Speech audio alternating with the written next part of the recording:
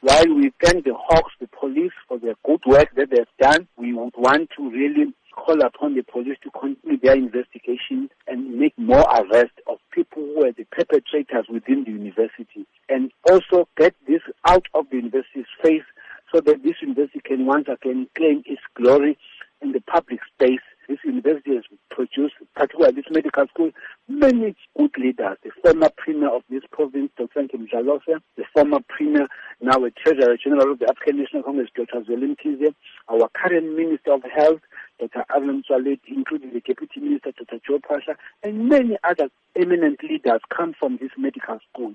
And we therefore will find it very unfair to taint a university that has done so much.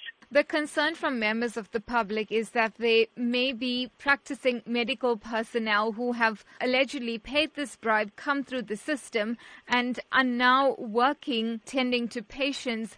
How would you assure them then that this is also going to be dealt with if it is the case? I can't assure them because I would not do the investigations. That is why I'm calling upon the university to make sure it does its bit to investigate.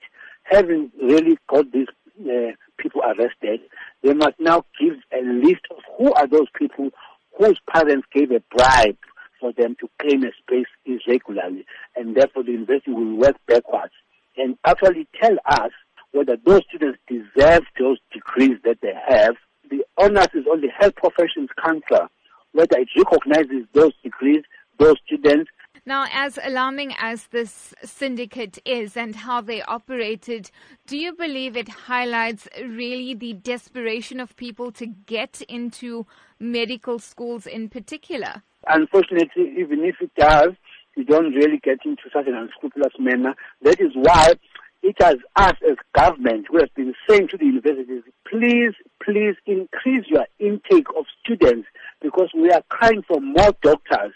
And for whatever reason, only now here and there, universities now are beginning to open up more spaces for university. I now know that KwaZulu-Natal Medical School is going to increase the intake into about 300 to 400 in the next 2 years. But before that, they were glued to 200, and yet they received about 1,500 applications. That is why, as government, we took it upon ourselves to send students to go and train elsewhere, in particular in Cuba, so that more and more students can qualify as doctors and come and assist us. We were very much aware that we are in a dire need of more doctors.